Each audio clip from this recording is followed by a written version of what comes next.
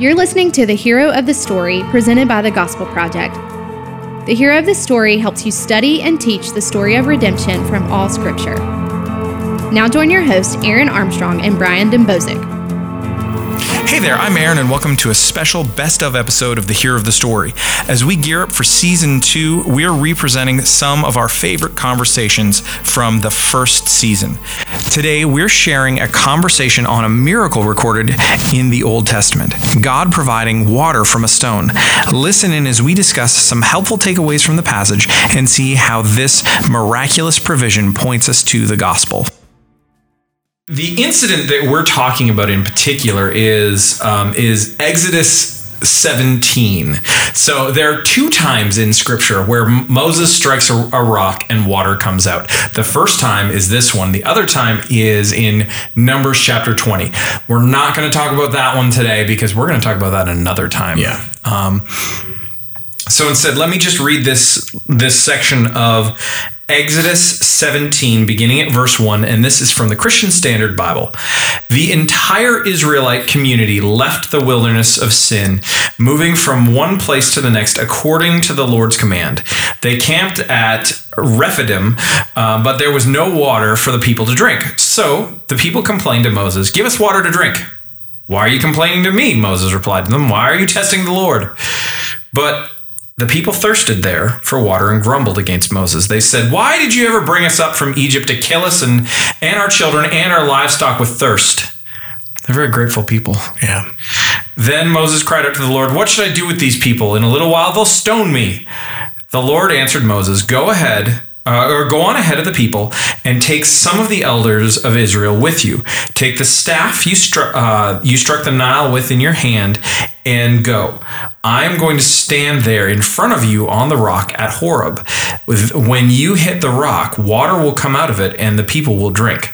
Moses did this in the sight of the elders of Israel. He named the place Massah and Meribah because the Israelites complained and because they tested the Lord, saying, Is the Lord among us or not? All right, so let me back up and let me provide a little bit of the context just to make sure we understand, because this is a passage we need to understand the story, the bigger story going on around it, to really help place what's going on here and see the picture of Christ and the gospel in it. So as we know, God has rescued his people out of bondage in Egypt, the series of 10 plagues. We know, of course, culminating with that final plague of the death of the firstborn son in all of the homes throughout the land. A plague, by the which we have to remember, Israel, the children of Israel, were under that. They were not exempt from it. Their sons were going to die, but God provided a way of salvation. And this is the imagery, this is the thinking we have to keep in mind as we're reading through this whole account of Exodus, that we're seeing God save his people. We're seeing God bring life from death over and over again. So he's rescuing them from bondage of sin or of slavery, but he's also here rescuing them, the oldest son, from death. And of course, through the substitute of a lamb who was slaughtered, the blood was covered over the doorway, and then we know that death angel passed over that home, thus the Passover. And so we have Israel then leaving, and as they're in the wilderness, God leads them in a very curious route. He does not take them the most direct route because he knew they were not ready for war. And so he takes them in a way that they appear to be cornered, and they were, from a human perspective, cornered between the Red Sea and Pharaoh and his angry army. So they go out after them. They're going out for revenge. So once again, you have the children of Israel who are on the precipice of death. Yeah. And God fights for them. I love, he says, through Moses, he says, stand still, be quiet, and basically watch what the Lord will do. Mm-hmm. So God fights for them, of course, parts the Red Sea. He saves them through the waters of judgment that pour over Pharaoh's army, delivers them once again. They sing in joy. And then shortly after, they're thirsty. Not this account, a different account. And it's important we know this. Yeah. And they come to a body of water that was not fit for drinking. So, of course, God miraculously provides life for them once again. You need water to live. Yep. And he makes that bitter water drinkable and makes it sweet. They get hungry. And so you need food to live. And what does God do? He provides manna from heaven. Once again, God is providing life from death.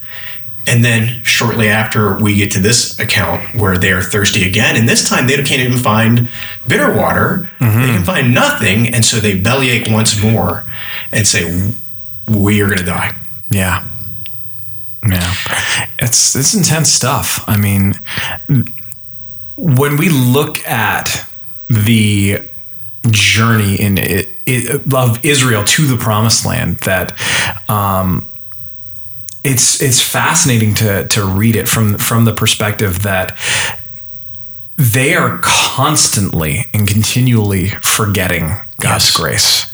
And so, I mean, in the passage that we read just recently, their immediate question is, did you take us out here just to kill us? Totally illogical. Right. At times they say, we'd rather die there than die here. Right. And then, and in all of those instances, there was always grumbling and complaining and accusations against God and against Moses. Yes. And this is a powerful thing for us to remember, because in Philippians, Paul references this entire journey when he says that we are not to be grumbling and complaining as they did. And so for us, when we think about, all right, let's find the gospel in this. How do we teach a passage like this from a gospel-centered hermeneutic? Yeah. I think it starts from this of why were they grumbling? Because moralism says, well, don't grumble. Right. If you grumble, you're going to make God mad at you. Right. The gospel says, what was the source underneath that grumbling? What heart posture was revealing itself in grumbling? And it's this heart that failed to see that God was a rescuing God, failed to trust that God was an all-powerful God, and God can bring life from death. That's what they were in. Hey, we're going to die here because we have no water. We know you die without water. God brings life supernaturally to them. He brought life through the Passover in Egypt by providing that lamb to die in the place of the people. He provides life from death. That's the echo through this. Yeah. And that's what we see here in this account. So what we have is, once again, they're thirsty. And so God commands Moses to take the staff that already has demonstrated his authority given by God, has already demonstrated the miraculous works of God several different ways. And so God knows this is a word picture of what I'm doing for you. And take that staff, strike the rock, and water will come to satisfy the thirst and preserve life of the people. And we know, thanks to Paul's commentary on this, that rock was a picture of Christ, of course. Right. And so what we see here is we see a beautiful word picture of God providing salvation in a better way, that he saved the people physically in the wilderness from dying of thirst. In a better way, he provided Christ the rock, who was struck down on the cross, and from him, not physical water flowed, but living water. He said, I am that living water. That's what he talked about with the Samaritan woman at the well. Right. That you drink of this water, you will never thirst again. And of course, he's talking spiritually. So this is the picture that through the cross, we would experience salvation and life on a more important level than physical life. This is the picture that he's painting to Israel. This is the picture he's painting to us. Right. Right. So let's think about that for a second. In that, if this is true, that in this picture of Christ, we are getting this sense of what it ultimately means, that God is our provider, that God is that he is giving us everything that we need all the time, continually, whether we are thankful for it or not, and very often not. Yeah. How do we encourage people to live in light of the gospel through this?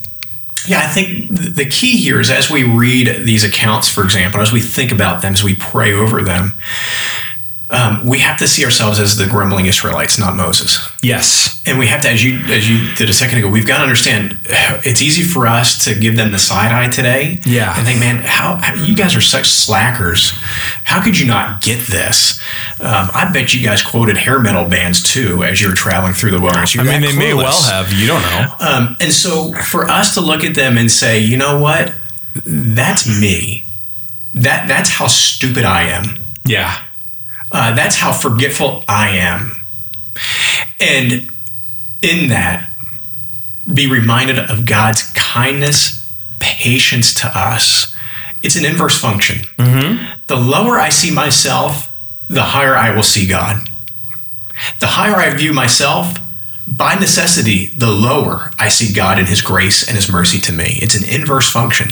Yeah. And so I must push down into this and recognize how pathetic I am to see the beauty of God and his grace and his goodness shine forth. Because you see it here in Exodus over and over again. And that's the rhythm I need God communicating to my heart. And also we see his patience of, even though they're grumbling, he still provides, and he provides over and over again, that his grace is inexhaustible, even more than our grumbling, as much of as our grumbling is. So for me, I think the answer to this question that you asked, Aaron, is as we're doing this, and the way that we find gratitude in God is being reminded of how needy we are, how undeserving we are, and every gift, even the small things, are beautiful, undeserved acts of grace. And instead of complaining that my house isn't big enough, instead of complaining my job doesn't pay enough, instead of complaining that my families aren't, or my kids don't behave enough, or instead of complaining I don't have enough hair, whatever you want to put out there and say, God, why are you withholding this from me? Instead of looking through that wrong-hearted lens, look through the lens of, God, I'm amazed that you have given me anything. I'm amazed you've given me this house. I'm amazed you've given me this job. I'm amazed you've given me this family. I'm amazed you've given me health or whatever. Is to be grateful for the wonderful gifts that he's given us. Thanks for listening to this special Best Of episode of The Hero of the Story. We'll be back next week with another Best Of as we prepare to launch Season 2 of the show with all new content in August. In the meantime, please leave your rating and review on iTunes or wherever you listen to podcasts. And for more content, please visit gospelproject.com.